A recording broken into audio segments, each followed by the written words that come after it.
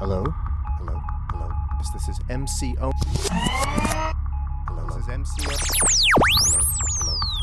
This is another MC Owens transmission. Alright,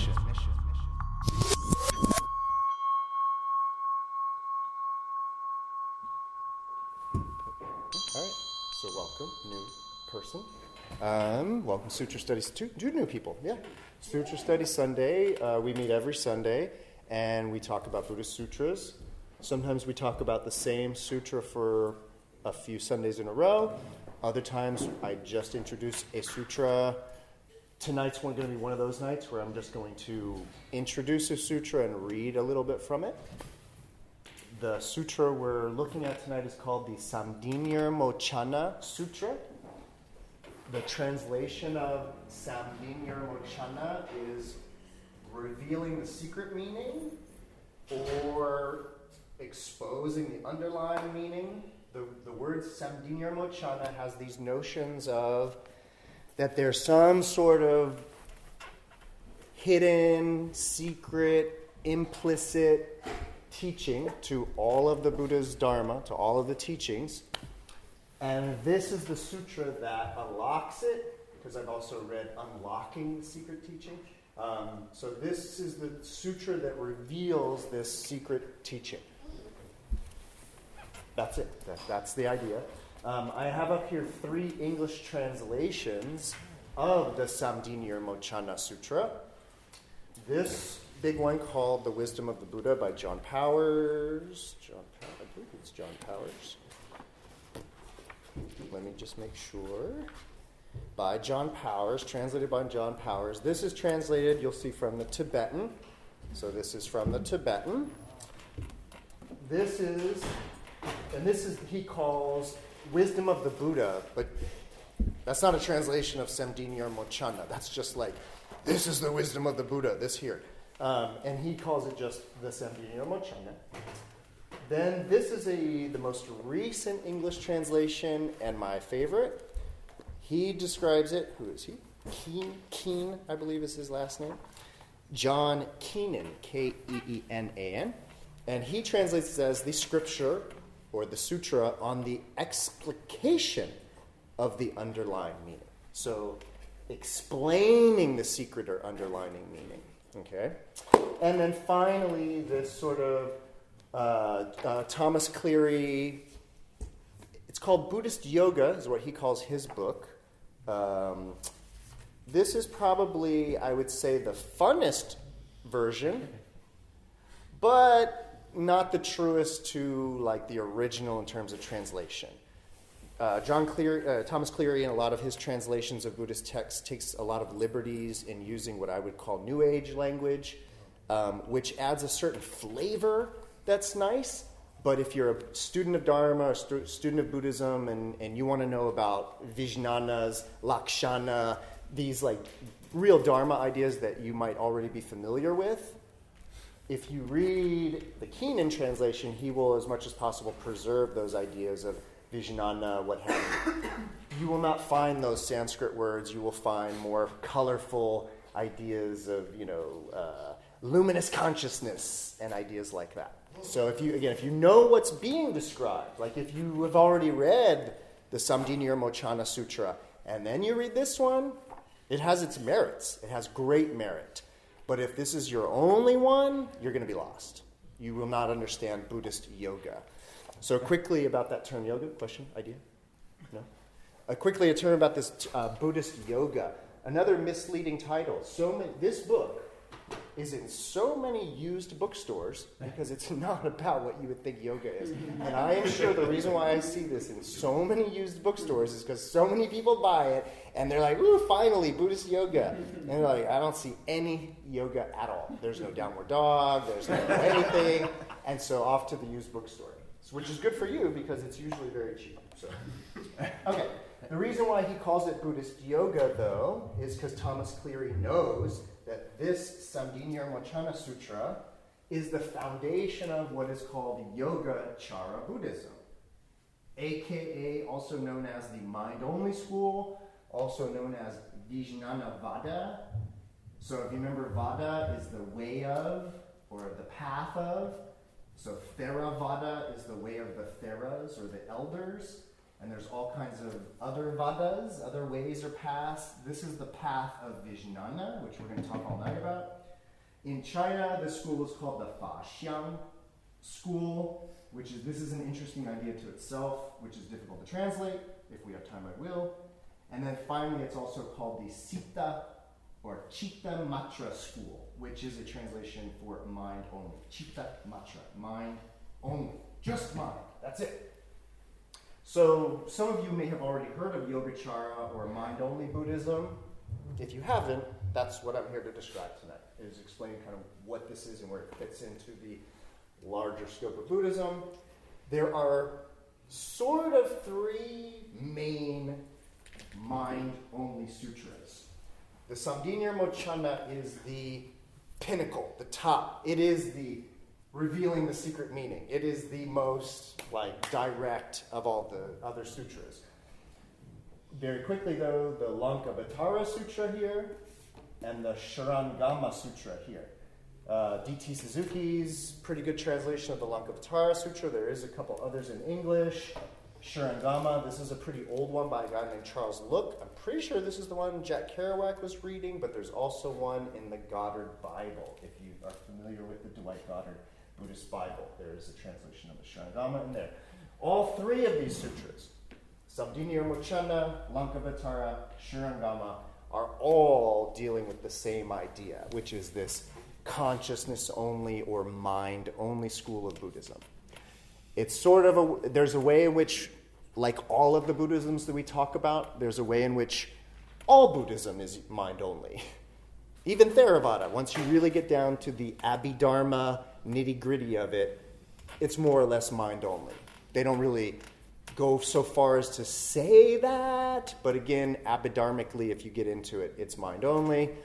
But then this idea of all of reality, all of phenomena, being nothing more than citta, nothing more than mind, that idea of mind-onlyness comes to its full fruition in this Yogacara school, espoused most clearly in these three sutras. There are other Yogacara mind-only sutras, but these three are the tip of the top. The Yogacara school is said to have begun in, not really India actually, but in Gandhara, that region of Central Asia that is now Afghanistan. There was a monk from Gandhara, today Afghanistan, named Asanga. He died around 370.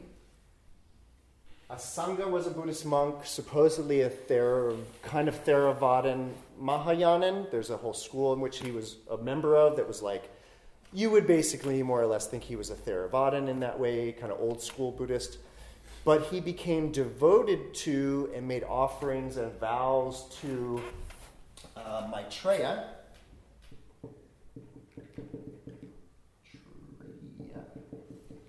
Who is that Buddha, the future Buddha. This is Maitreya.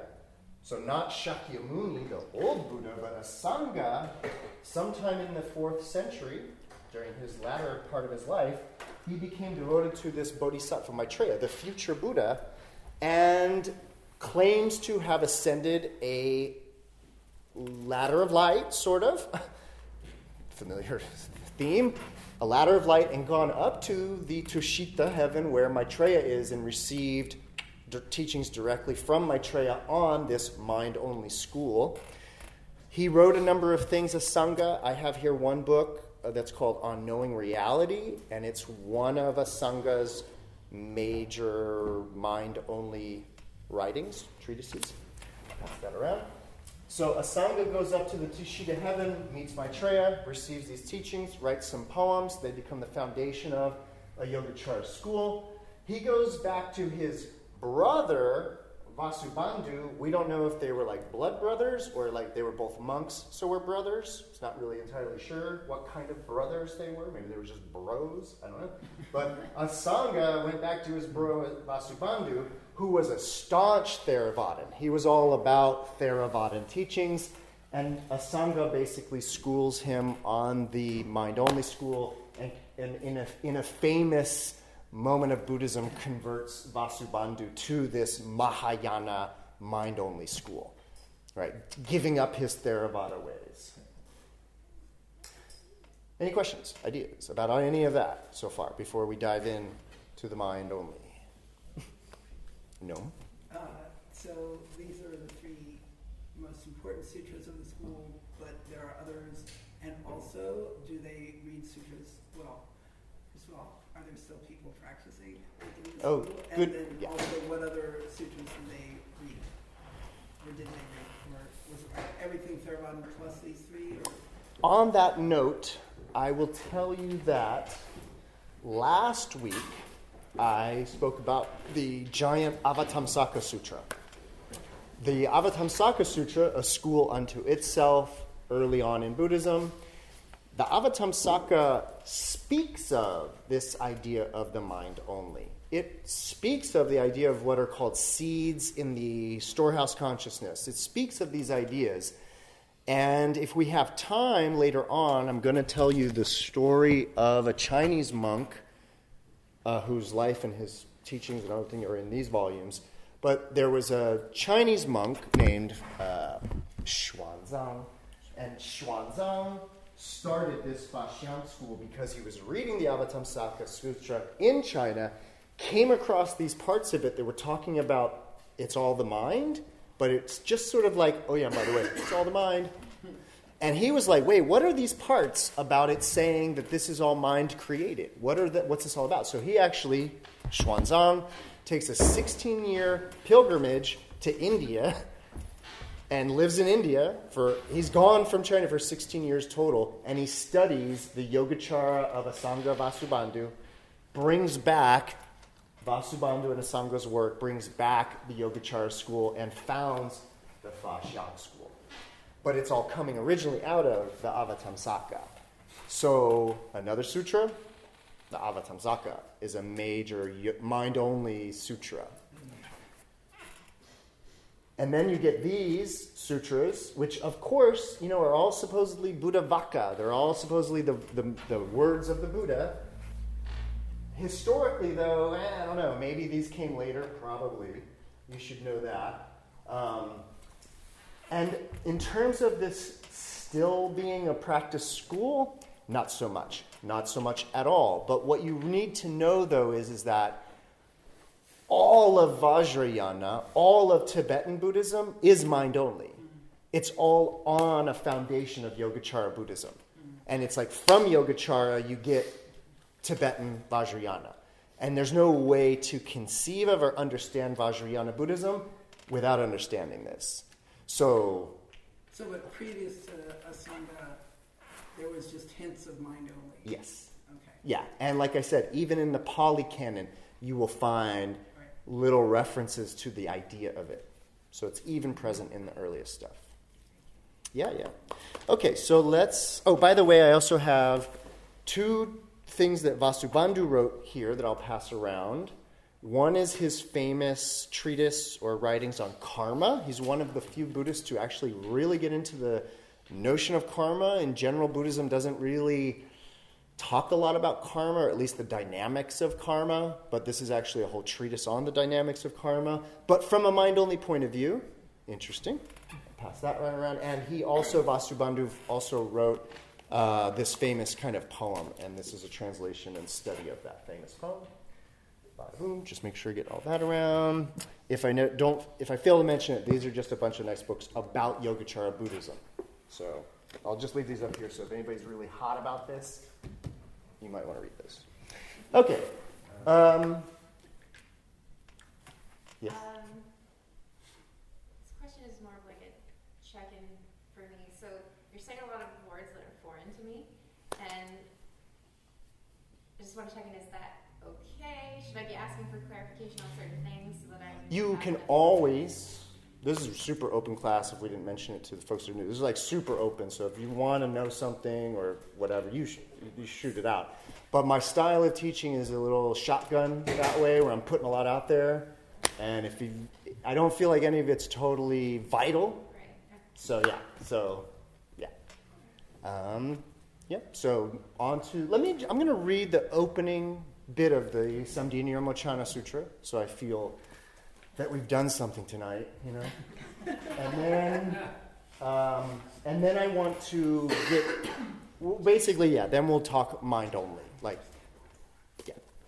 but here's this beautiful sutra, the Samdhinirmochana. Thus have I heard.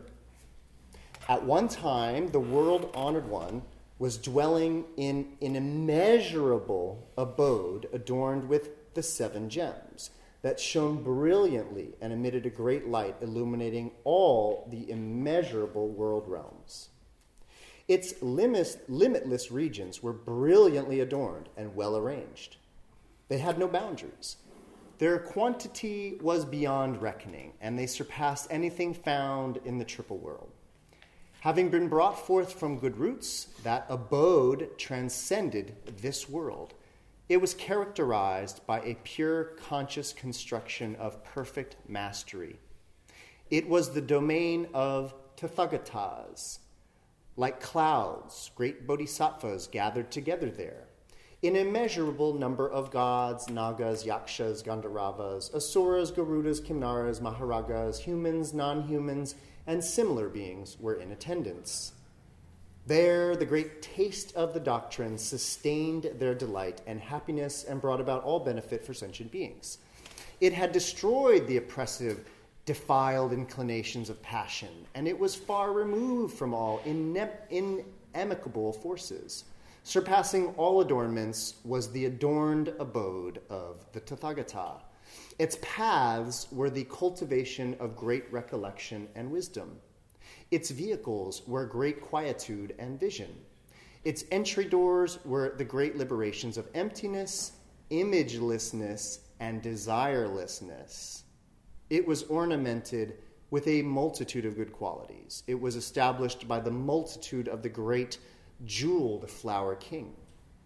In that great palace, the world-honored one's entirely purified understanding did not appear as dual. He entered into an unmarked doctrine. He dwelled in the Buddha abode, realized the equality of all Buddhas, and reached the state of no obstacles. The irreversible teaching of the doctrine he propounded was unhindered. That which he established was inconceivable. Traversing the 3 times in the reality of equality, his bodies issued forth to all world realms. His wisdom had no uncertainty in regard to anything. He had perfected his great enlightenment in all practices. His wisdom had no doubt in regard to anything whatsoever. All the bodies he manifested could not be differentiated. His wisdom, which was well sought after by all bodhisattvas, had attained that victorious far shore of a Buddha's non-dual abode. That unified wisdom of the Tathagata's liberation was indeed ultimate. He had realized the equality of all Buddha lands. He reached to the reality realm. He exhausted space and would never come to an end. He was accompanied by an immeasurable multitude of great voice hearers, all of whom were docile sons of the Buddha. Their thinking was well liberated. Their understanding was well liberated. Their discipline was well purified, and they had set their aims upon joy and doctrine. They had heard much and retained and accumulated what they had heard. They thought good thoughts, spoke good words, and did good deeds. Their wisdom was swift, quick, incisive, salvific, penetrating, great, expansive, unequaled. Having perfected that wisdom gem, they were endowed with the 3 knowledges of remembering former lives, of the divine eye, and of the destruction of the outflows. They had attained the happiness of the highest state in the present world. They dwelled in the field of pure merit. Their deportment was tranquil and in no way imperfect. The perfection of their great patience and gentleness was without decrease. Already good, they revered and practiced the holy teachings of the Tathagatas. Also present were an immeasurable number of great bodhisattvas assembled from various Buddha lands, all dwelling in the great vehicle, the Mahayana, and roaming in the doctrine of that great vehicle. Their minds maintained equality in regard to all sentient beings. They were free from discriminating time from the end of time. They had suppressed all inimical forces. They were far removed from thinking of all the voice hearers and solitary enlightened Buddhas. They were sustained by the joy and happiness of that great expansive taste of the doctrine. They had risen above the five dreads and had assuredly entered the state of a non-returner. Appearing before them, they mitigated the oppressive lands that torment sentient beings. And the principal bodhisattvas present were the bodhisattva revealing the underlying meaning, a bunch of bodhisattvas with big giant Sanskrit names that I'm not going to butcher, as well as Bodhisattva Avalokiteshvara, Bodhisattva Maitreya, and Bodhisattva Manjushri. So that's the opening, and as I've told you many, many times with sutras, the opening chapter tells you all there is to know about the sutra. That it is indeed sort of in Mahayana sutras, that opening chapter tends to be a full encapsulation of the whole sutra. A lot of ideas going on in there, but I just wanted to give you a hint of the flavor of this sutra. It's pretty wild, it's dense, and there's a few sort of like fundamental Yogacara ideas that are presented in this sutra that I want to share with everybody. Yeah? So again, I'm not going to read it line by line because it is a little dense, and it would basically, like, each line, we would spend 20 minutes of me like dissecting the line, and then it would be like, okay, we got the line, let's move to the next line. And we could do it that way, but I would rather just sort of drop on you the general philosophy of Yogacara Buddhism because it's fascinating. So I'm going to erase a little bit here.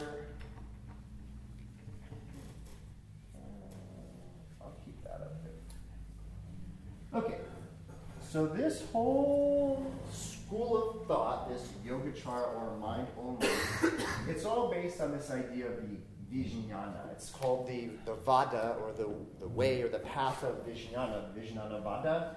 It's called that because of this tremendous emphasis and focus on this idea of Vijnana, consciousness.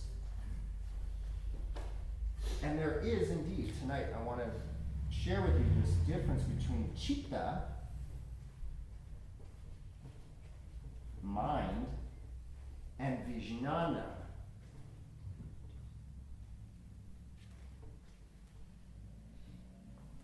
consciousness. In Buddhism, these are two radically different things, and we're going to disambiguate them tonight. We, Western folks, English-speaking Western folks, are sort of limited in our language by just having these certain vague notions of consciousness and that thing we call mind. You know, it's like we have these words, but when you really start putting those words, looking at those words, like what are we talking about with mind and consciousness? Buddhism, on the other hand, has a very highly developed idea of what they mean and what they're referring to when they say Vijnana versus Chitta. So for the first bit of tonight, we're just going to be focusing on this idea of Vijnana. What is it? Well, what we're going to be talking about is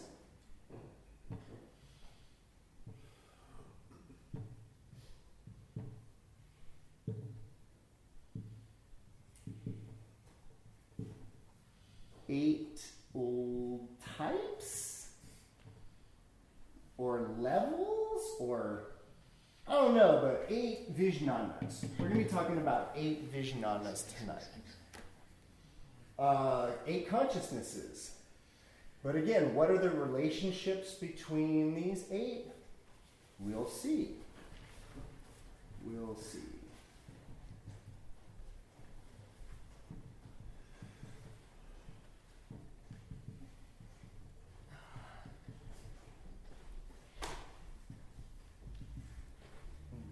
Okay, so the first thing we're going to deal with is the traditional, classic 6 senses, according to Buddhism.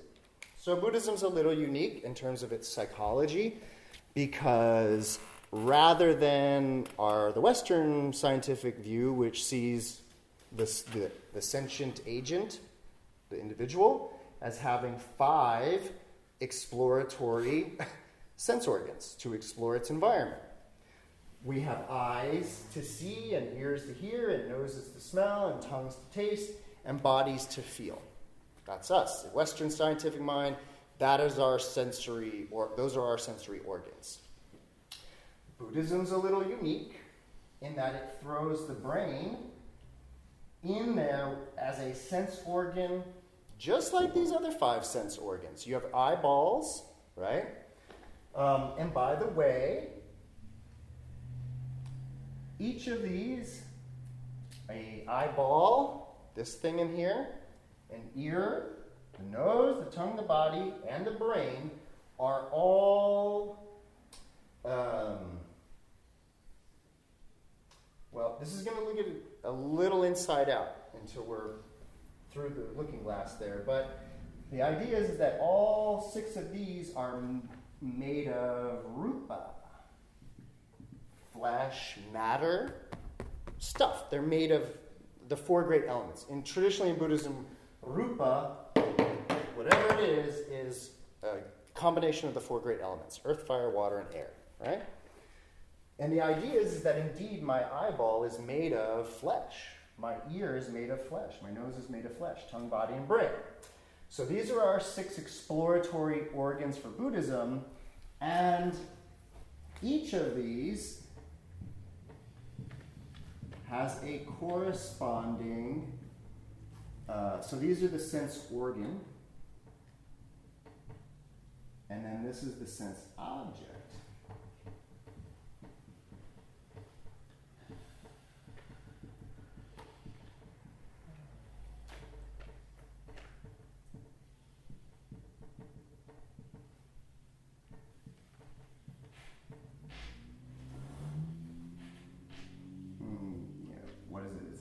Tactiles. I'm going to hold off on that one. So the idea is that the fleshy eye, our eyeballs can't hear stuff, right? Our eyeballs do not have a relationship to sounds. Our eyeballs have a relationship to form and shape. That's what eyeballs do, is they sense basically light and shadow and form and shape. And from light and shadow and form and shape, determine 3 dimensions, and through 3-dimensional determination of form and shape, decide, oh, that looks a lot like a table and 4 books and a microphone and a clock. Like, that's the way the eye works, form and shape. And the idea is that I have my sense organ, and as it goes over here and I open my eyes, bam! It comes into contact with the form and the shape. Boom, there's contact. In much the same way that as the sound of my voice is coming across or whatever, that sound comes into contact with the ear, or a little flower particle or a little piece of whatever that has a smell lands on that little delicate palate inside my nose, and I come into contact, literally come into contact with flower particles that make me smell whatever it is I'm smelling. Of course, when the little salty particles land on my tongue, there's contact. And of course, when my fleshy hand comes into contact, there's feeling or tactility. Everybody follow me on this? We're sensory organs made of flesh coming into contact with 5, 6, ultimately, sensory objects. Everybody follow that? When this is how it works according to Buddhism, is that when the eyeball comes into contact with forms, or when the ear comes into contact with sounds, there emerges, so this is really like eye plus form, or eye plus sounds. So eye plus forms, there arises something called a kakshas vijnana, eye vijnana, eye consciousness.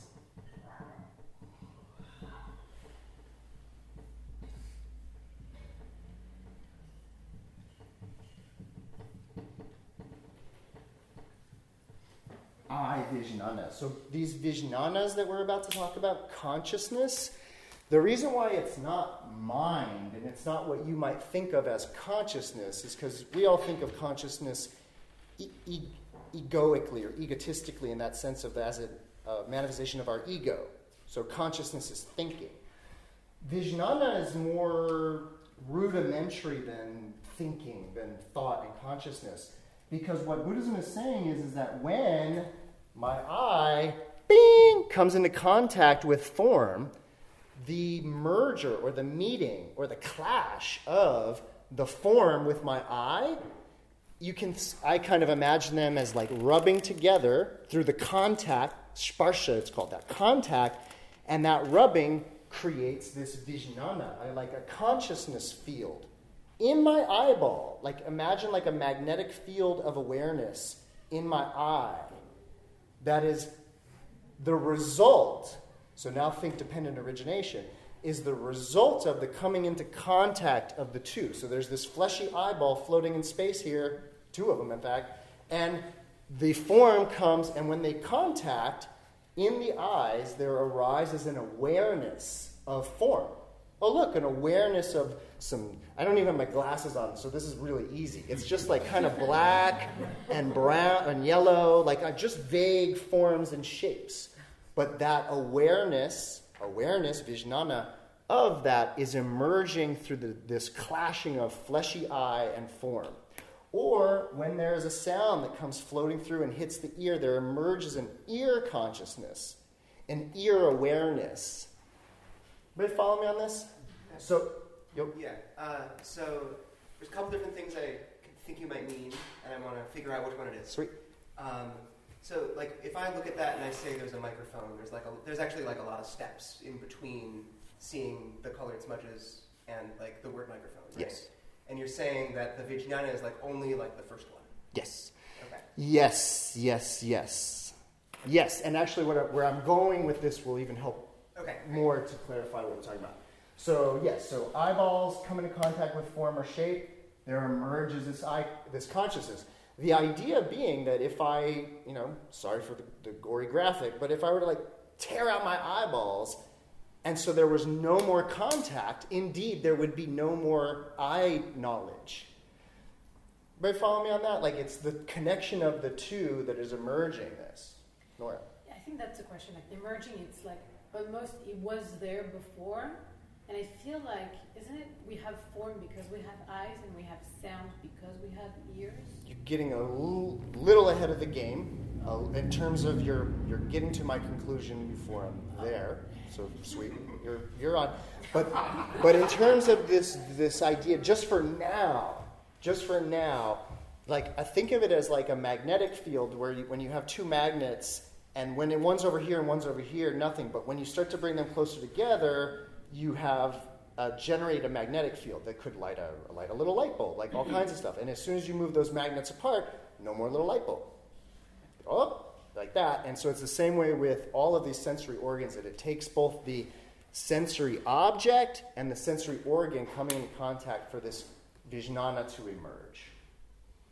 And I want to talk in more detail about what is going on with this vijnana, this eye consciousness, but let's walk through all of these first and then we'll do that. So eyes only know about forms and shapes, whereas ears are sounds, nose and sense, tongues and taste. The body, of course, is like, ooh, so it's only when this is coming into contact with this that there is awareness, a body vijnana. But of course, I am always having body vijnana because I am always in contact with the world. I'm always have a temperature, a feeling, and like whatever it is. So when I say this funny thing of like, oh, here comes my eyeball, bam, like the idea is no, we're actually always in contact with the world through our sensory organs that way. So we're in contact through vision, sound, sense, taste, and tactiles. And then finally what happens is this. How should we do this? I'm erasing it all. I know, but I'm starting all over. For good reason. All right. So what I want you to think of is you can look at it like this.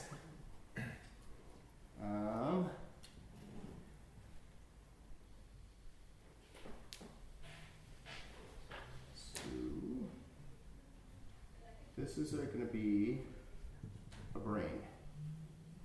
Kind of a hemispheric brain, kind of. And then we have our eyeball. here. And your nose. And you have a tongue. This is my tongue. Yeah, I know. I don't know about that, but and then finally some sort of body, right? The whole body. Okay, so this is our ear sensory organ, nose sensory organ, eyeball sensory organ. And then we have our bowl out here. All right? So where's our bowl? Here's our bowl. And that bowl is going to be this bowl. Right? So the idea is that the form or shape, if you will, of the bowl comes into contact with the eye. And what happens, like I just said, when form and eyeballs get together, there emerges in the eyeball itself, not the brain. No, in the actual eyeball, there emerges this vijnana, a consciousness.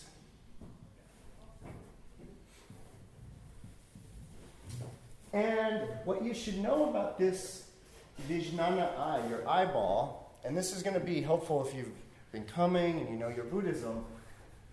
So this eyeball here is made of rupa, I already said that, it's made of flesh. And I have been saying all night that it is a sensory organ. So it is in the business of sensing things, right? So it is also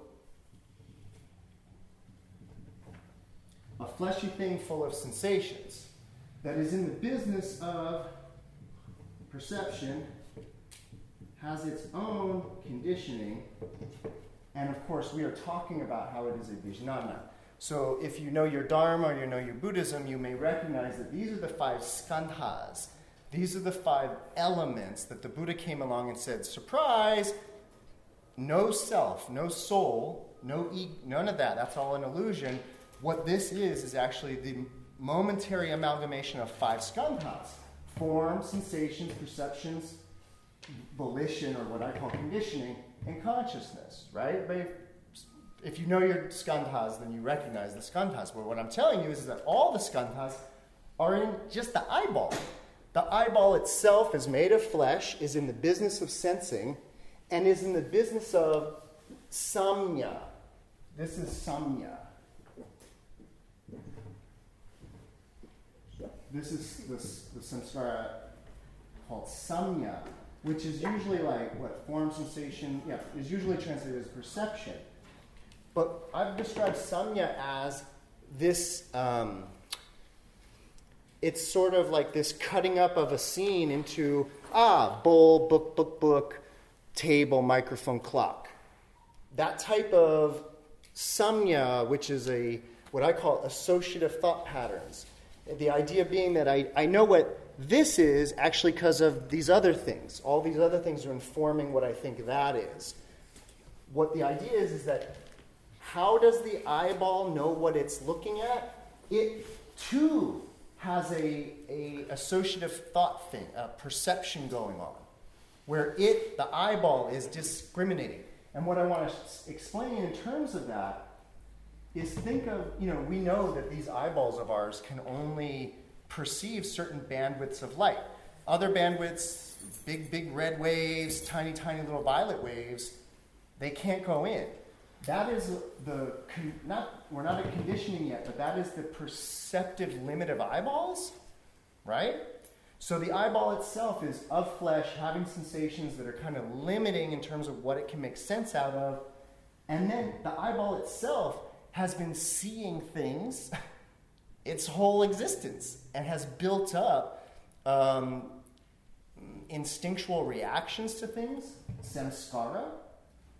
The eyeball itself has samskara, that conditioning, based on all of the other things that it has thought it has seen, right? That it has imagined it has seen. Everybody follow me on this? Because what happens is this.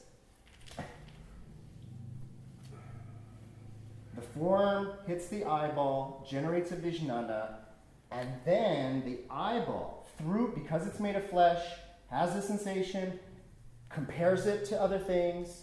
If this were a sound, I would be comparing it to all other sounds to determine what this one sound is, filtering it through all my past conditioning of sounds or sights. And through this whole process, there emerges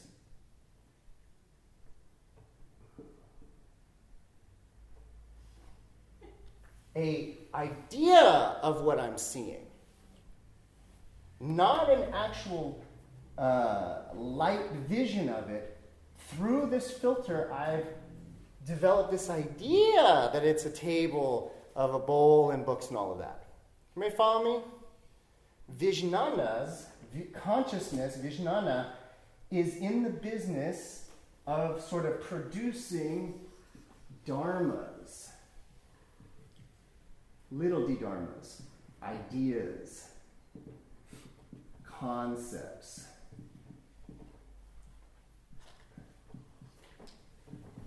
Namarupa, name and form, as one idea. So this is a dharma, an idea or a concept of a bowl. Everybody follow me in this? Because my eyeball cannot see all the light bouncing, like I said, it cannot see all the light bouncing off this bowl. So using the tiny limited bandwidth that it has available, and then using all the information around it, and then filtering through all my past beliefs and everything everybody's ever told me about things and bowls and all of that. Through all of that, there emerges, that little brass bowl. But it's an idea. And of course, the ear is going, oh, sounds like a bowl to me. Yeah, that sounds like a bowl. So then, the bowl, the sound, where's my ear? So the bowl, right? The bowl sound comes here. I just showed you it happen. Hits my ear, and then, oh, yeah. Sure enough, it's a bowl. I know what those sound like. Because, bowls have sounds. That's exactly what bowls do. Anyways, so this is a little dharma, a little concept of bowl based on sound, a little concept of bowl based on sight. I could do, smooth. Yeah, bowls are smooth, definitely. So, boom, because of my tactile experience, I have the dharma that it feels like a bowl. I could go taste it, right? I could go lick it, and I could be like, oh yeah, that has a very bland metallic taste. Just like bowls are supposed to have, right? And then, yep, sure smells like a bowl. All right, everybody got this? What's going on? Matt? Two questions. One, for observation. I was cooking the other day at home, and I have a mixing bowl, and I hit it with the bottle of olive oil, and it went, bong, and it was a beautiful sound. I was like, oh, that's a beautiful sound. I'm going to use that next time we have our meeting at my house, blah, blah, blah. But anyway, it brought all the bowl elements of this bowl into my mind, right? And it was really fun. And it was like, oh my gosh, this is, the idea, the reality, or whatever reality is, but the idea was just totally morphed. Well, because my ear apparently doesn't have very good conditioning or something, and thought it was a meditation bowl. But there's that. And, awesome. And another question, but the question is and not to argue with any of this stuff, that's not where I'm going, but as we have progressed as science people, we now believe that sight is actually back here in my brain, the eyes are perceiving things, and it's manifesting here. Is there anyone looking at Buddhism and kind of saying, we can update this, we have more information, but we can bring all this to that? You know what I mean? The only thing that I can tell you is that I have been in the audience with a few folks that are coming from psychology, that world, and the things that they talked about I forget, this was a number of years ago, and I forget the exact details, but after their talks, I remember coming up to them and explaining and talking about this Buddhist idea of samnya, because it was exactly what the talks were about. And it was about this idea of that perception, and visual perception in particular, is more, this might be an outdated idea, but is anybody familiar with the really old idea of whole language? Where the idea of instead of learning the alphabet and learning to spell out words, S-T-A-R-T, start. Instead of learning language that way, like most of us did, there was a theory for a while of whole language, where you would just see that word S-T-R-T as a like a Chinese symbol almost. Just whole language, so not breaking it into letters, but just learning it as if they were shapes. This looks like the shape start. It's a whole language idea. They follow me on that idea? So what these psychologists were explaining, and then I came up and said, hey, the Buddhists were talking about this 2,000 years ago, and they called it samnya, was a whole language view of perception, where it wasn't like these are letters, and then the letters give, it's actually that we do see reality or scenes like in total as one, and that the mind, kind of like you described it, but then it's the mind later on, like I've been saying the Buddhist way, the mind later on goes in and chops up that whole image into what it imagines as being parts. And so these psychologists were interested in this word samnya and this idea that Buddhists had been thinking about perception for a long time as whole language, that kind of whole vision.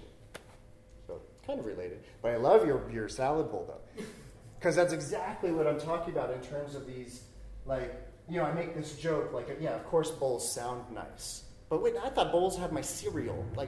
That's not a defining characteristic of a bowl, that it sounds good. A defining characteristic of a bowl is that it holds stuff well. And if I have a really flat bowl and stuff keeps falling out, it's not a very good bowl, right? But that it sounds good? Where did I get that idea? Well, you have a samnya, you have some conditioning there. Okay, so here we go.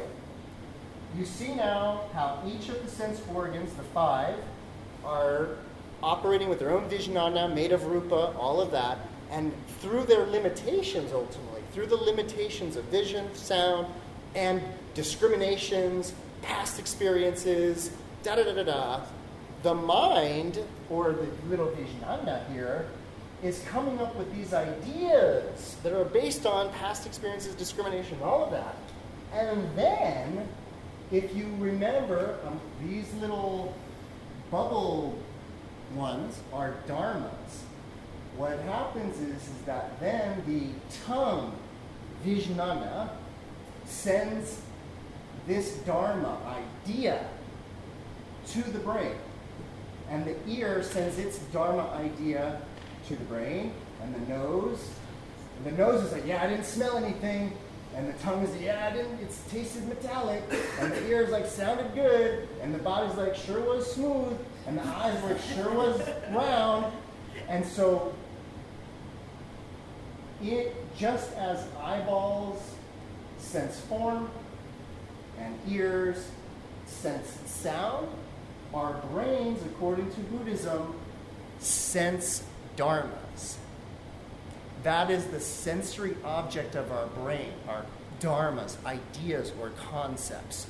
And so what happens is that these little idea dharmas of bowls get sent to the central processing unit of the brain, and when the brain comes into contact with dharmas, there emerges a brain vijnana. This is the 6th consciousness. So these are the 5, the traditional 5 consciousnesses. This is the 6th consciousness, the central processing unit that takes all the dharmas of the other vijnanas and creates a central dharma, a central idea. But here's what I want you to really remember, is that these ideas are not the bowl. They are the distorted, limited, conditioned, discriminated, all of that, then sent to the brain, that is made of flesh, has its own sensations, its own samya, its own past conditioning. So the brain takes those dharmas and runs it through a filter of its past experiences and all of that. And then the brain, the sixth consciousness, comes up with this unified notion of, a bowl that sounds this way, looks this way, feels this way, smells that way, tastes that way. Everybody following me on the sixth consciousness, because we're not done yet. Unified bowl theory. Say again? Unified bowl theory. Unified bowl theory, yes. I love it. Okay.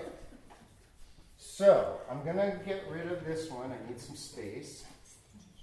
I need some space.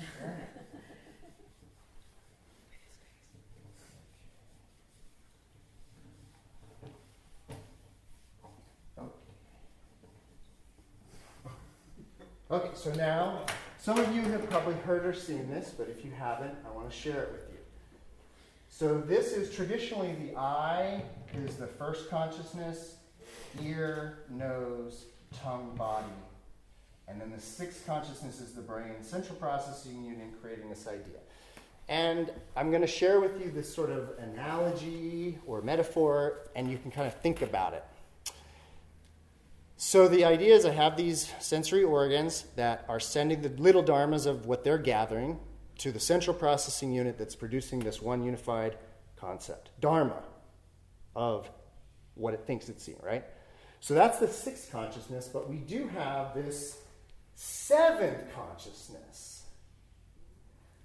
By the way, this is called the Manas Vijnana. And that's the sixth consciousness.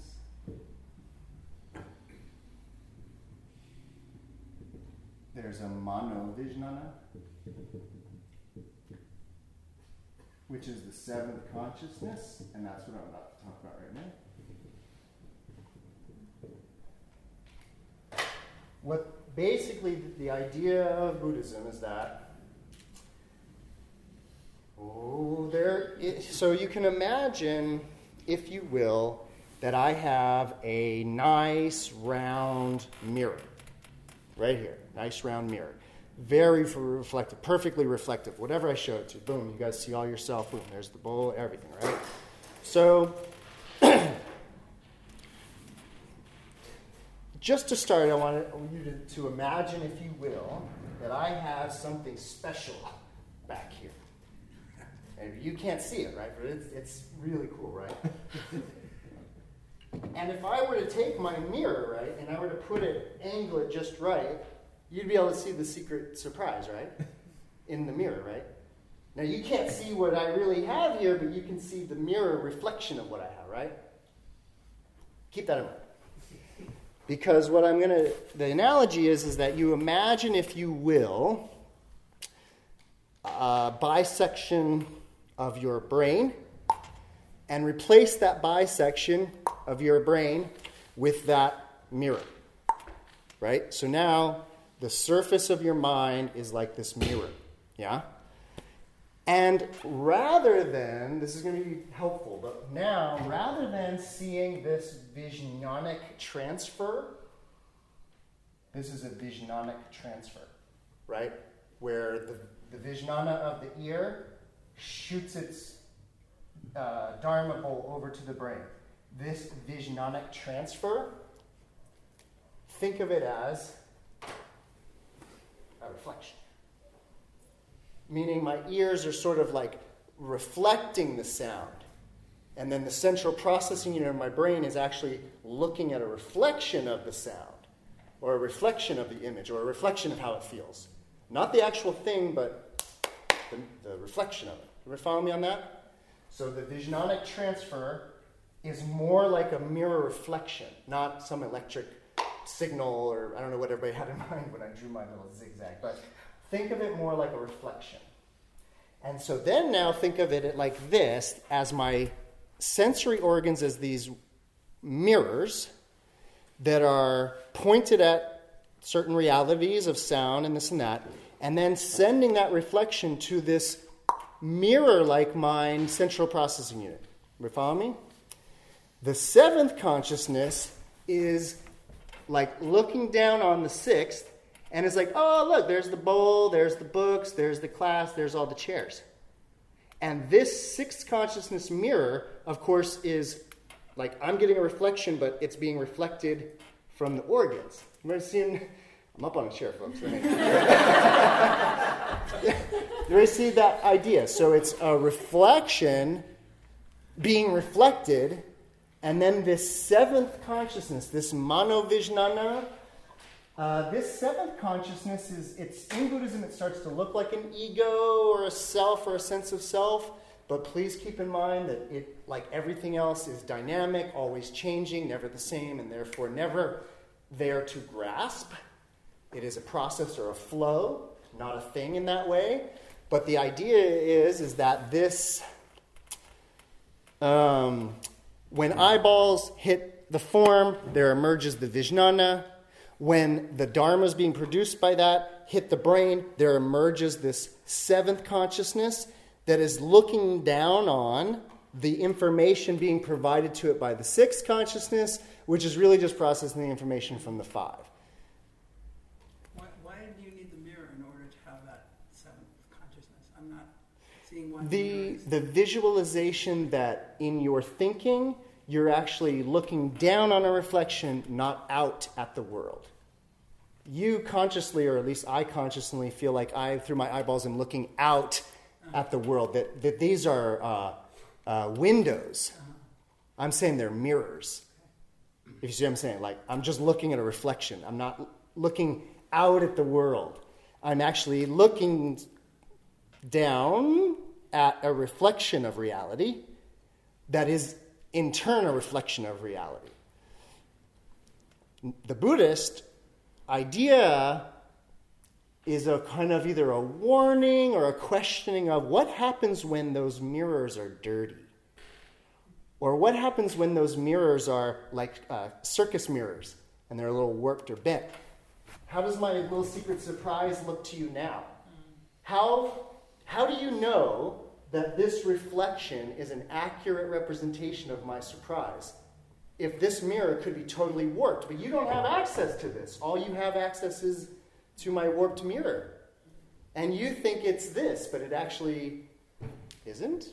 But it's the warped mirror, and then the warped mirror is heading over to another warped mirror, and then we're operating on all of this warped information, but thinking it's crystal clear reality, just we all see it exactly the same way. It is what it is, bowls and books, no problem here.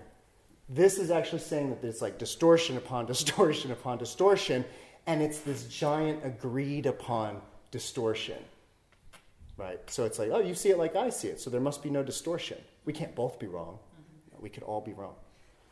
I'm curious, where is the word, like the label? Where is it? Because like you could be like, okay, I smell this, I see this, but if you don't have a word for it, like is it at the sixth level? It's like. So, well, let me finish all of this, and then we'll try to get there, which is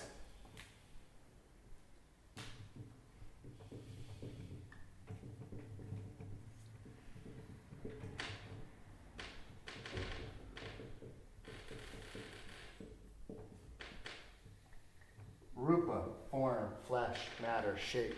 We'll get there. There's this idea in Buddhism called nama-rupa. It's not, some people translate this as name and form. Two things, name and form. Bad etymology, bad scholarship. Nama-rupa is one word and it's one idea. Name form as one. And I'll share with you in 20 minutes of how that is, and it'll answer your question about the name. But we have one more consciousness to go, which is really the kind of the foundation of the Yogacara mind-only Vijnanavada school. So, 5 external consciousnesses, the 6th brain, and then this emergent 7th consciousness that looks down upon the information being provided to it from the other 5 and the central processing unit. Does it have form, the 7th one? No. And again, I think that a helpful analogy is to think of an electric motor where you have a little light and it's powered by two magnets, and when the two magnets are over here, you don't have any light. And then you bring the two magnets closer together in the magnetic field, oh, light. Pull the magnets apart, no more light. Light, no more light. Light, no more. That relationship is dependent origination, and the idea is that the seventh consciousness emerges when all of this is happening. And as soon as I, quote, die, and there's no more dynamic interplay of these five sensory organs, there's no more magnets coming together to create this seventh consciousness. And that's why the Buddhism's always like, yeah, don't get hung up on this idea of a seventh consciousness as a self, as anything that will transmigrate, get reincarnated. No. It's an emergent property, if you will. There's like a modern philosophical term of an emergent property. It's a property that only emerges when these two things come together, and it's not in this one or this one, but when they get together, there emerges this property. And in fact, all of this is emergent in that way, because again, no eyeball. If there's eyeballs just floating around in space, but there's nothing to see, then there's no eye consciousness. This sort of, if the tree falls in the woods and nobody's there to hear it, doesn't make a sound kind of idea, is sort of in there. There's no contact going on between eyes and form. There's no eye vijnana. It doesn't go anywhere else. It just isn't. And when there's no coming together of these, there's no sixth. And when there's no all of that, there's no manovijnana, seventh consciousness, and then there's the eighth consciousness. This is what I brought you all here tonight to talk about. The eighth consciousness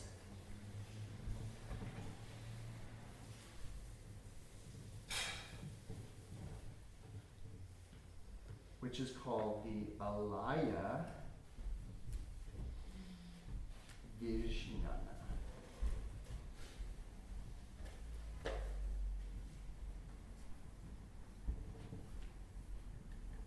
Otherwise known as the storehouse consciousness. So, 8 o'clock, so just a few words on this to spark some questions. But the idea of the storehouse consciousness is that this Vijnana is this receptacle consciousness or storehouse. It's what Alaya means. It's like a receptacle or a storehouse. And what they describe the Alaya as is a vast field in which the seeds of our karma are planted and things come to fruition out of that field.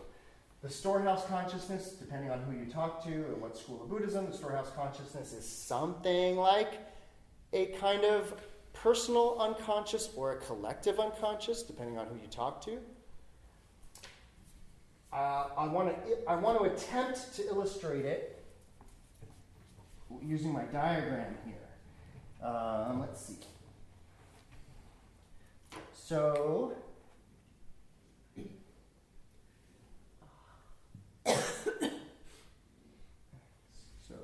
one, 2, 3, 4, 5, 6 is the brain. 7th is this emergent egoist mind that looks down on the 6th,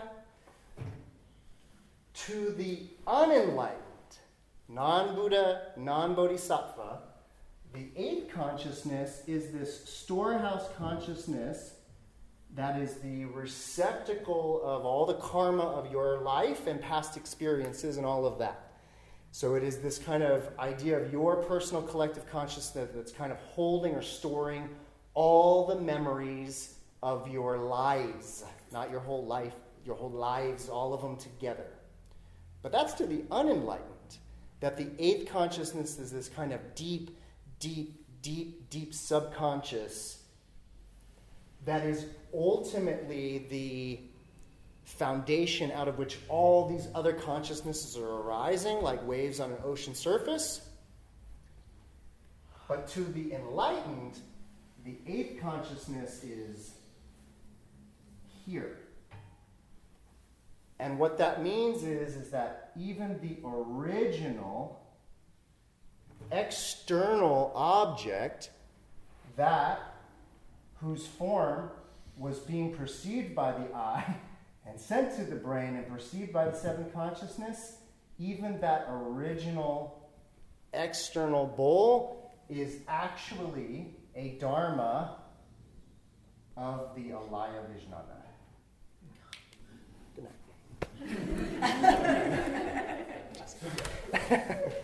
I just thought of a weird analogy, like from last week, you were talking about how the whole universe is then folded up and put into an atom. It's like the eighth consciousness is the atom. Mm-hmm. That's why I say, from an unenlightened perspective, it can only be the deepest recesses of my own subconscious. From the enlightened perspective, no, it's the totality of everything.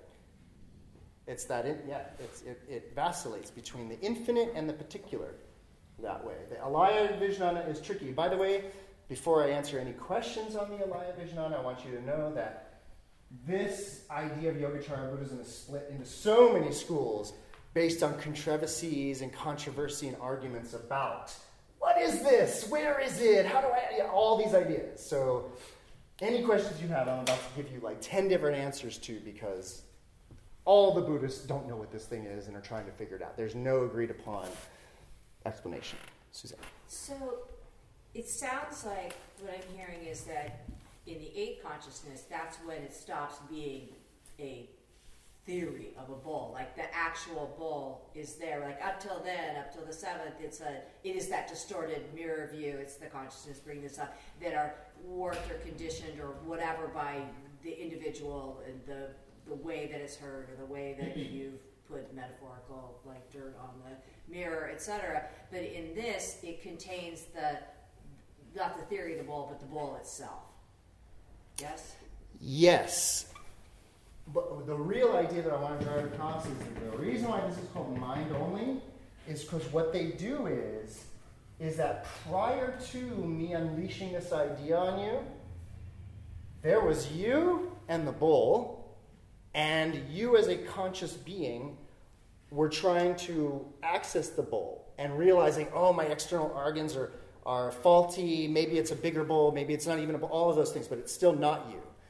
It's at this moment where even that quote external bowl is actually an idea of the Alaya Vijnana.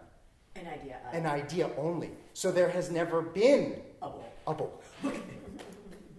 Thank you. That's the Yogacara flip, is that realization. The reason why it's called mind only is they're saying there's all essays in one of those books written all about it. The reason why it's called Chitta Matra or Vijnana Matri is they're saying it's just mind. That's all we've got is mind, is Vijnana and Dharmas. That's all that's going on is Vijnana and Dharmas. Vijnana is like a disturbed consciousness, and Dharmas are little ideas on that disturbed consciousness. And those little ideas are all fabrications. They are all built out of delusion. They're all built out of ignorance. They're all built out of Nama-rupa, which I do want to get to. But not just, I got one more idea. Questions though? Say like the bowl triggers some kind of emotion. Would that be in number 7 where the emotion happens? Or is it just unclear? I would say, again, that each of these... So, okay, but this goes crazier, though. I didn't do the crazy thing, though. So, unenlightened view of the Alaya Vijnana, enlightened view of the Alaya Vijnana. Not only does the Alaya Vijnana contain the original perceived object as an idea, it contains my eyeball as an idea. Yeah. Yeah, so even my own idea that I'm seeing this with eyeballs is an idea. It's actually like how the subject-object relationship plays out. Is that as soon as I have a subject-object relationship, me and it, well, now I got to explain how I'm seeing it, how I'm hearing it. Oh, it must be eyeballs, must be ears. So they're ideas that come after the perceptive experience. They're not the means by which I'm having the perceptive experience. Crazy, right? It goes the other way. We think that we're seeing things. We're having an experience that's being interpreted as seeing, hearing, smelling, tasting, touching. There are a few things real quick that I can't leave a class on Yogacara Buddhism without talking about. My man, that I didn't get to talk about at all, my monk, Xuanzang, he uses this beautiful analogy of a thread, and he describes this thread as, I didn't do the full talk on Vijnana, but most of you know that the root of this word Vijnana is jnana, knowledge, and the prefix vij, vijnana. Vij means to cut, division, the root of vij in division. Vij means to cut, comes from the Sanskrit. And so this is a knowledge or a jnana that's been vijed up. And the vij is the vij of, that's what I'm seeing, that's what I'm hearing, that's what I'm smelling. I'm dividing my experience up into hearing, smelling, tasting, touching. And if you want an example of this, again, I've used this many times, think of a dream.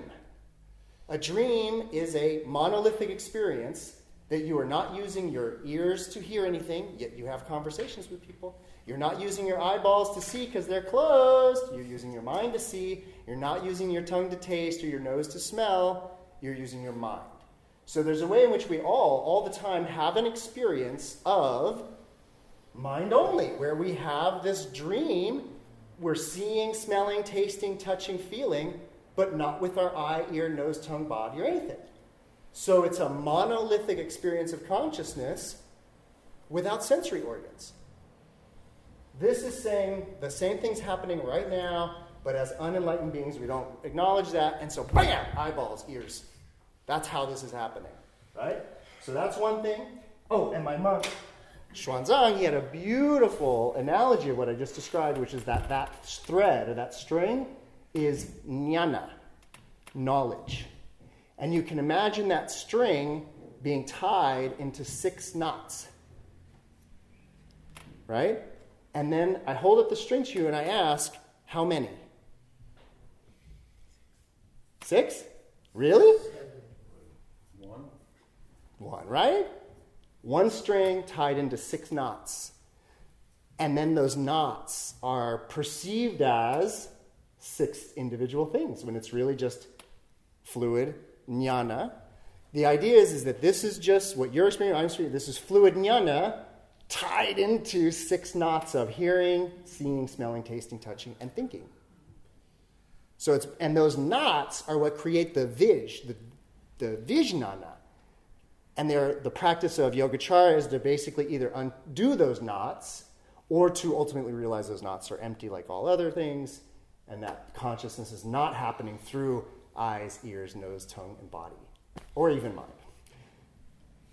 One other thing that please, there's just one other idea.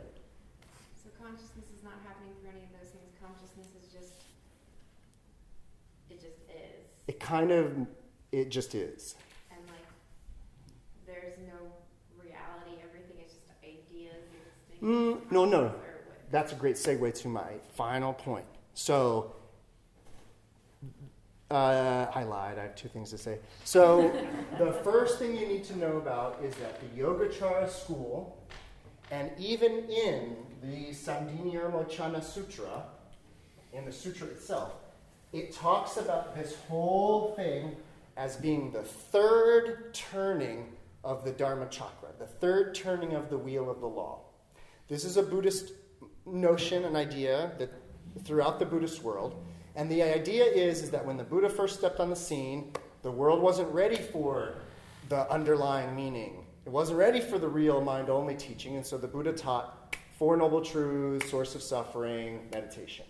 That was the first turning of the wheel that people were ready for. Sit down, calm down, and you'll feel better.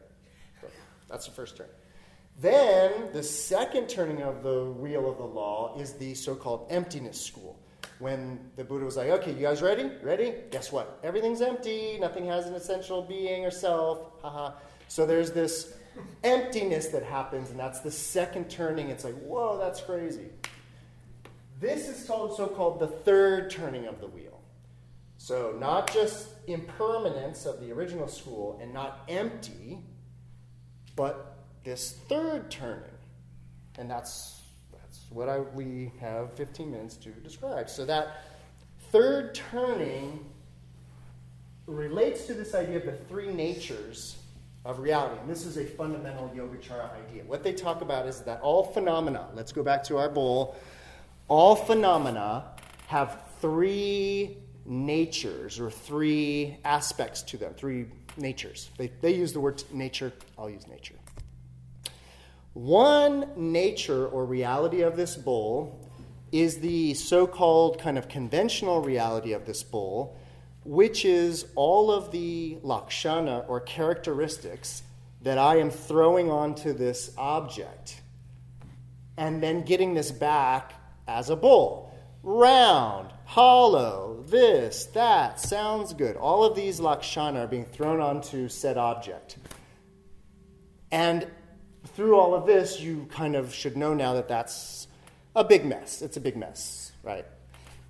So the conventional is considered the deluded, ignorant view of reality, where it's just all of our desires, prejudices, discriminations being thrown onto the objects of reality, and then we're just looking at our prejudices, our discriminations, and all of that, and being like, oh, look. So that's the unenlightened view, that first view.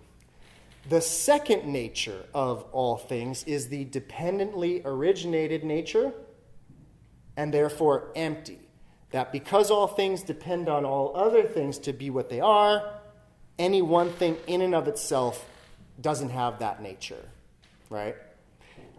I've used the chair as an example many a times, that if we were anatomically designed differently to where my legs didn't bend this way, this would cease to be a chair. Chairs would need to go the other way, right? And so there's a way in which this as a chair is dependently originated on the way I move. So the dependent nature of this is that it's not really a chair unto itself. It could be function as a chair dependently based on all these other things around it. So there's the delusion. If you pull back all the delusion, you can get to the empty nature of things, the dependently originated nature of things. So that's the second nature. And then the third nature of things is what is called tathata. I love that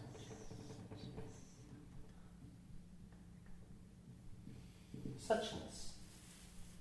Tathata. And so what tathata is, which is interesting, and again, it's what makes the Yogacara Buddhism and not other kinds of Buddhism, is it says, okay, so we're projecting all of this use value and value and all aesthetic value, all these values, all these ideas onto this thing. That's the first nature, great. I can strip all those away, and I can see, oh, it's a dependently originated idea based on other dependently originated ideas, and therefore it unto itself is empty. Great. But there's still this thing. I know it's empty. I know, but there's still this experience of this.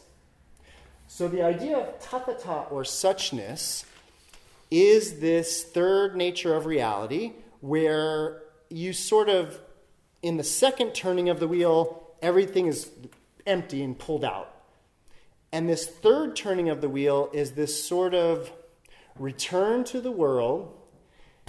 And the only, it's so late for a tathata talk, but the idea of suchness is this, is that if I'm totally deluded and just throwing my stuff onto reality and getting that back, that's going to be a problem. So again, great, I do the Buddhist practice and I stop projecting and I just can kind of, quote, see things as they really are. Great. Well, if I were to see things as they really are, I would see that they're dependently originated and therefore empty. But then I would still be here. in this world, seeing everything I'm seeing, but understanding that it's empty, understanding that its nature is not a bowl. I understand that its nature is dependently originated based on all these other things, based on past experiences, based on all this other stuff. But there's still this.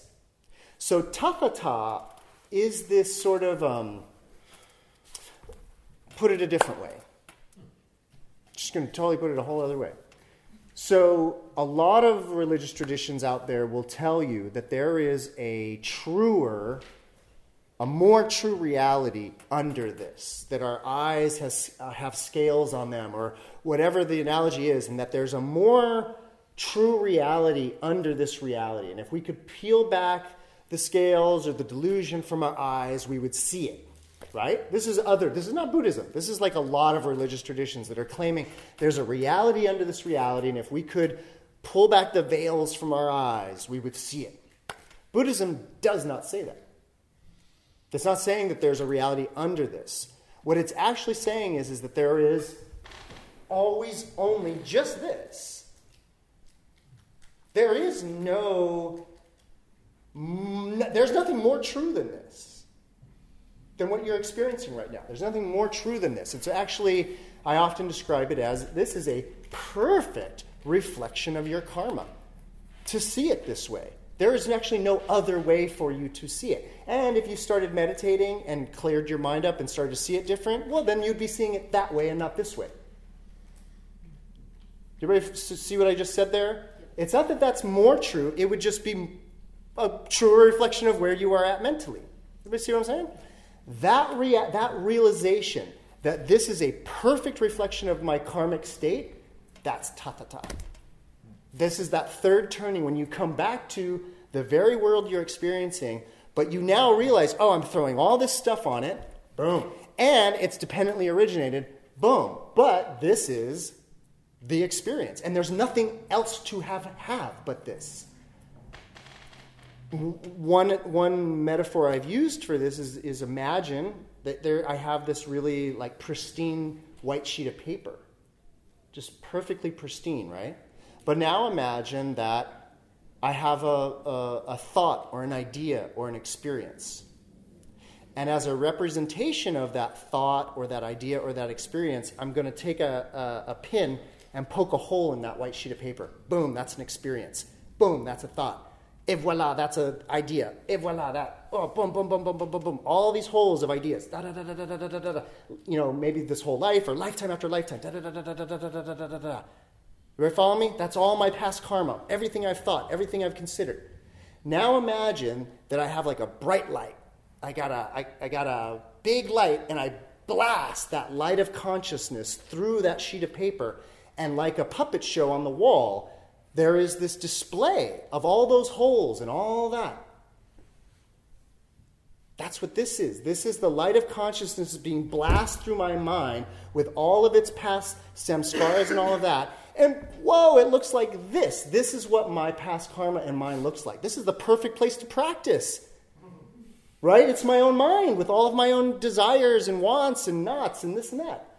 That's tathata. This return to this world, but realizing that it's suchness. It's I translate tathata sometimes as it isness.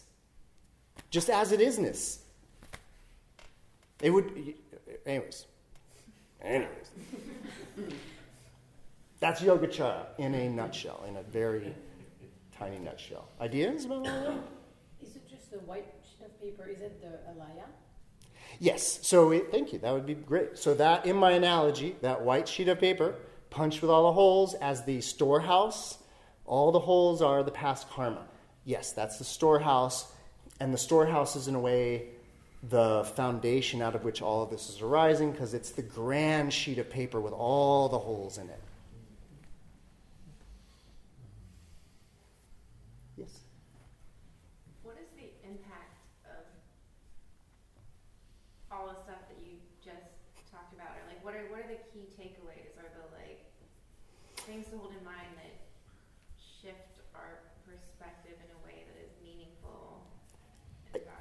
I think a lot of the practice or a lot of the ideas that we explore on these Sunday nights, a lot of it comes back to a practical application of not getting too hung up on this reality. There's a certain way in which, a basic Buddhist teaching or a basic Buddhist dharma is that we are all clinging too hard, not just to our stuff and not just to our ideas, but just to our understanding of this world, that like we've got it all figured out and this is what's right and this is what's wrong. And there's a way in which we all are clinging too hard to our senses of reality, our senses of things, bowls and things like that. And so all of this is to kind of try to be a big jog of your mind to be like, oh, wow, I've been really hung up on some stuff that might not be so important or significant. There might be other things going on here that are way more important or significant than my trite little bowls and books and things like that. You know what I mean? Like, I know that we do, on Sunday nights, since your first Sunday night, we kind of go out there with the idea being that, or my idea as a teacher being that, for the most part, we're all a little too closed up, just thinking about whatever the latest trend is or the latest meme or whatever, and that there's a way in which, did you hear about any of this week? This is like, or at least I'm going for like brand new information to try to really get out of that, and that the practicality or the benefits is like that expansive mind that might not be too hung up on stuff, that could maybe think of new ideas. If you're an artist, be more creative, more inspired, all kinds of stuff. And for the Tathagata, is there something specific that's meaningful for that, like in terms of just accepting? I think that's about, I know that you haven't been here for these other talks I've given, but the idea is that we've spent a lot of time in this class focusing on this Buddhist idea of emptiness, that of nothing having an inherent nature or existence in that way.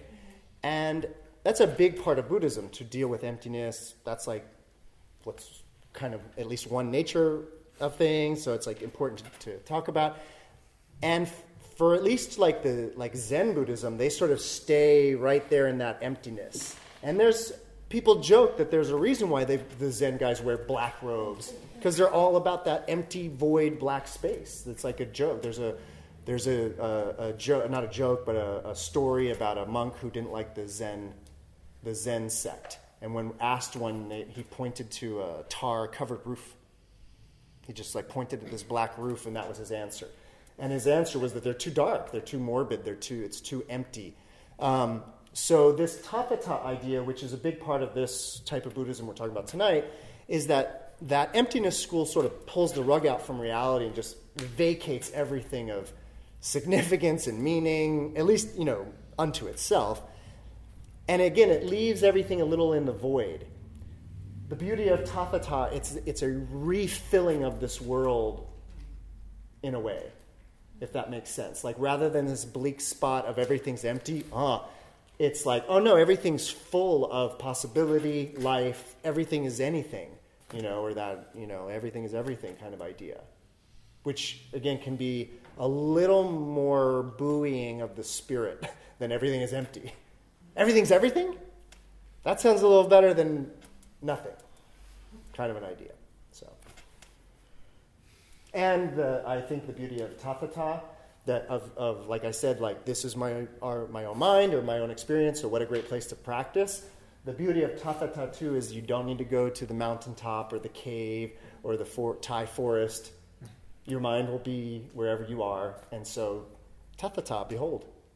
So there's that to it too. Anywhere becomes a place of practice, and any time becomes a place of practice in Tathagata. Kind of like that.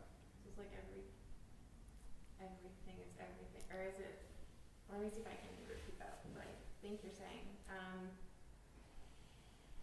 Tathagata is this notion of like. Well, this is hard. Like there's this suchness, like we are, like I'm perceiving things as I'm perceiving things, and that's just where I'm at now. And I can take this, whatever my mind is creating now, or I just take it as practice. Like I just practice where I am. Mm-hmm. And it's all this like playground for me to practice. Mm-hmm. Was that? Yeah. I think, One other thing that I would like to say about tathata that I think is nice, that it's probably not going to help you now that I think about it. But another way to think of tathata, thinking of some metaphors and analogies I brought up tonight, is, and this sort of relates to last week's idea of this monolithic reality that I was talking about. Tathata is like, imagine, I had like a big old mirror here, and it was capturing like all of you in this big old mirror, right? Sure, out here in reality, I can there's different things, and I can move things around and prove that this is not that. It's like, that's not that. Look, I can move it, right? So doing that, right? But then in my big mirror, right? And this is what I was trying to articulate last week. In this big mirror, isn't the surface of this mirror just one reflection? Isn't this surface of the mirror just monolithic silver reflection? And that in you looking at it, you can be like, oh, look, there's Jenny, there's Noam. And in your mind, you can separate them and be like, look, it's two different people. But it's actually just a reflection that's monolithic, dynamically reacting to what it's reflecting, but it itself is one, right?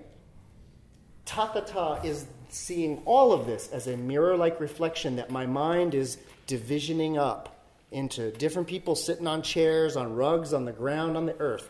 All of these divisions, but in actuality, it is a monolithic reflection of my mind in that sense. That was a lot of hands. Vicky, you... You talked about this is how I perceive it now, which means that's how it is now, and might as well be. And so later I'll have more holes in my paper, and so I'll perceive it differently now, so it'll be different later. And it's just all there is, and that's great. Is that not, or how is that different from just the false division, because I don't know how to use words right, but the dependent origination between me and the monolith now and me and the monolith later? And I understand that actually they're the same thing and it's all part of a thing. But why is that separate from, why is that a third layer and not just like a zoomed out version of dependent origination?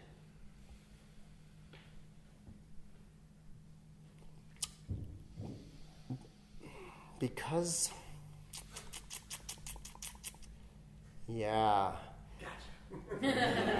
definitely got you got me to the limits of articulation, but it's really, it has a lot to do with, oh my gosh, I can't.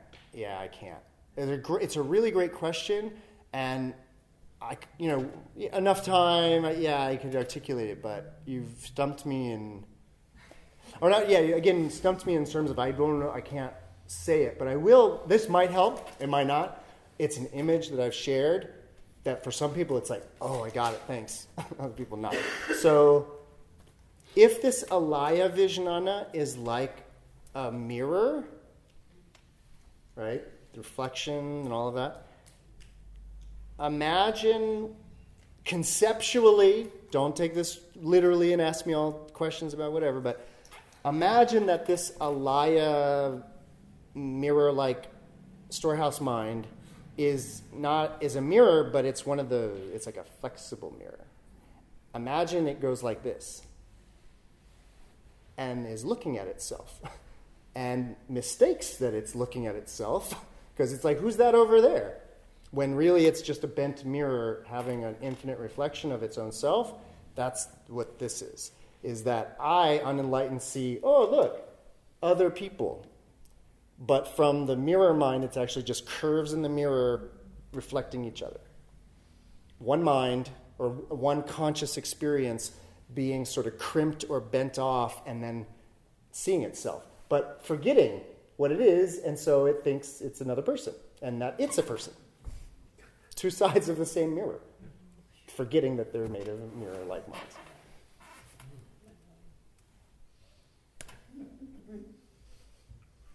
No? My brain hurts. Good. something that happened in New York for me. I was walking down the street and I saw this thing called a true mirror, which is two mirrors at 45-degree angles. And so what that does is translate your face to the way other people see it. Yeah. Yeah. I stood in front of that store for an hour because I've never seen my face The way other people have seen it. And that triggered something which still triggers it in our conversation, in the lectures of what is this true reality, or to use that expression. And so if you ever get a chance to look at a true mirror, yeah. pretty mind-blowing that all of a sudden I see the way other The people people- see me rather than a reflection. Yeah. And it's just exciting. It's like, I'm going to go to my sister-in-law's house because I bought her one, so I'm going to go look at it tomorrow. Yeah, again, just one last little, sort of related to it, but just a last note on this mind-only thing, and what it means is that, this idea of, let's say, like a hallucinatory experience. Somebody hallucinates and thinks they see a pink elephant. And then you don't hallucinate, and you don't see a pink elephant. And so the consensus reality idea is that there was no pink elephant, I was, quote, hallucinating, and they were, quote, not hallucinating and seeing, quote, reality. This Yogacara mind-only thing is saying, no. For me, there was a pink elephant in the room, and for them, there was not a pink elephant in the room, and that's all there is to it. It's not that there was a pink elephant or not, really or not really. It was that for them, they didn't experience the pink elephant, and I did. And that's another idea of this idea of tathata, that what you are experiencing, that's all there is to it. The ideas about what it might really be or whatever, those are total figments of the imagination, because all you ever have is experience only. Vijnana matri or Vijnana vada. Oh, you got one more? Rocket. Yes. Well, Yes. actually, it was maybe an answer to you, just to give my own sense of how that is helpful for me.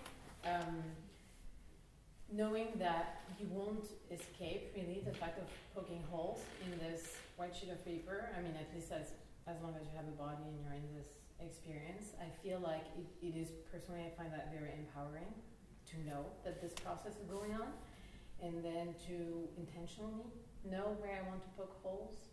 And some are really collective constructs, and so it requires more energy, but then you can really decide what you want to see in your life, and I feel that's super empowering personally. So that was one thought, and then the second thought is like there's an awesome TED Talk. How also I get into these things is about like senses and experience of reality, how to have different senses change the fact how you experience reality. And there's this guy David Eagleman. He's doing his whole research on developing new senses for human. And then literally you would experience reality differently. You would start to have new names, I guess, or new. And that's for me, like, again, the relationship between what we think is reality and how this is actually really tied to our perception and our sensory organs. So David Eagleman, TEDx, or TED Talk, pretty good. Right on. No? I was noticing during the talk that what you said made me think that even though we're talking about 5 or 6 senses, and even though we default to a visual way of describing things, like, all the pictures are pictures of bowls. There's not a picture of a sound of a bowl. There's a picture of a picture of a bowl. Mm-hmm. And so that's just an observation. Mm-hmm. And then I was talking all night though. And you were talking. I didn't notice. So there was a lot of sound about sound about bowls and sound. Yeah. I'm historically. I was trying to visualize your map from Tuesday. Yep. The Dharma bumps, but I first heard about suchness from Thich Nhat Hanh, and he actually talks a lot about what you were saying. It's essentially like, think about where you're poking holes, right? Mm-hmm. But how, if Yogacara Buddhism influenced Tibetan Buddhism primarily, then how did it get to be, or how does... Oh no, yeah, I didn't finish that thought. Yogacara is the foundation upon which Vajrayana grew out of in Tibetan Buddhism, but Yogacara is the foundation which all future Buddhism would develop. Meaning that Zen, you name it, any Buddhism after this appeared is mind only. It was like Buddhism as a whole came to this final conclusion where they were like, oh yeah, it's mind only. And then schools branch off, and Zen takes that information in a certain direction. The Tibetans take that information in a certain direction, and they all go with it. And so the reason why I like to teach this yoga chart, even though it's not practiced in the world, is that, again, if any Buddhism you encounter, pretty much, it is founded on this. They might not even know it, if you know what I mean. Like a lot of schools that are so steeped in the mind only may not teach a Sangha, Vasubandhu, and all that stuff. But I guarantee you that their philosophy is founded out of this. In the same way that all Mahayana Buddhism is founded out of emptiness, prajna stuff. And that it all is coming out of each other. So yeah, it's like I'm always trying in that way to contextualize modern Buddhism by sharing you the ancient or medieval stuff that way. So yeah, all modern Buddhism is mind only. Yeah, only some Theravada schools are still pretty staunchly believe in this reality that way. But yeah. All right, everybody. Thank you so much. Thank you. Next week, Zen Buddhism. I'm going to do my Zen talk. So if you like Zen Buddhism,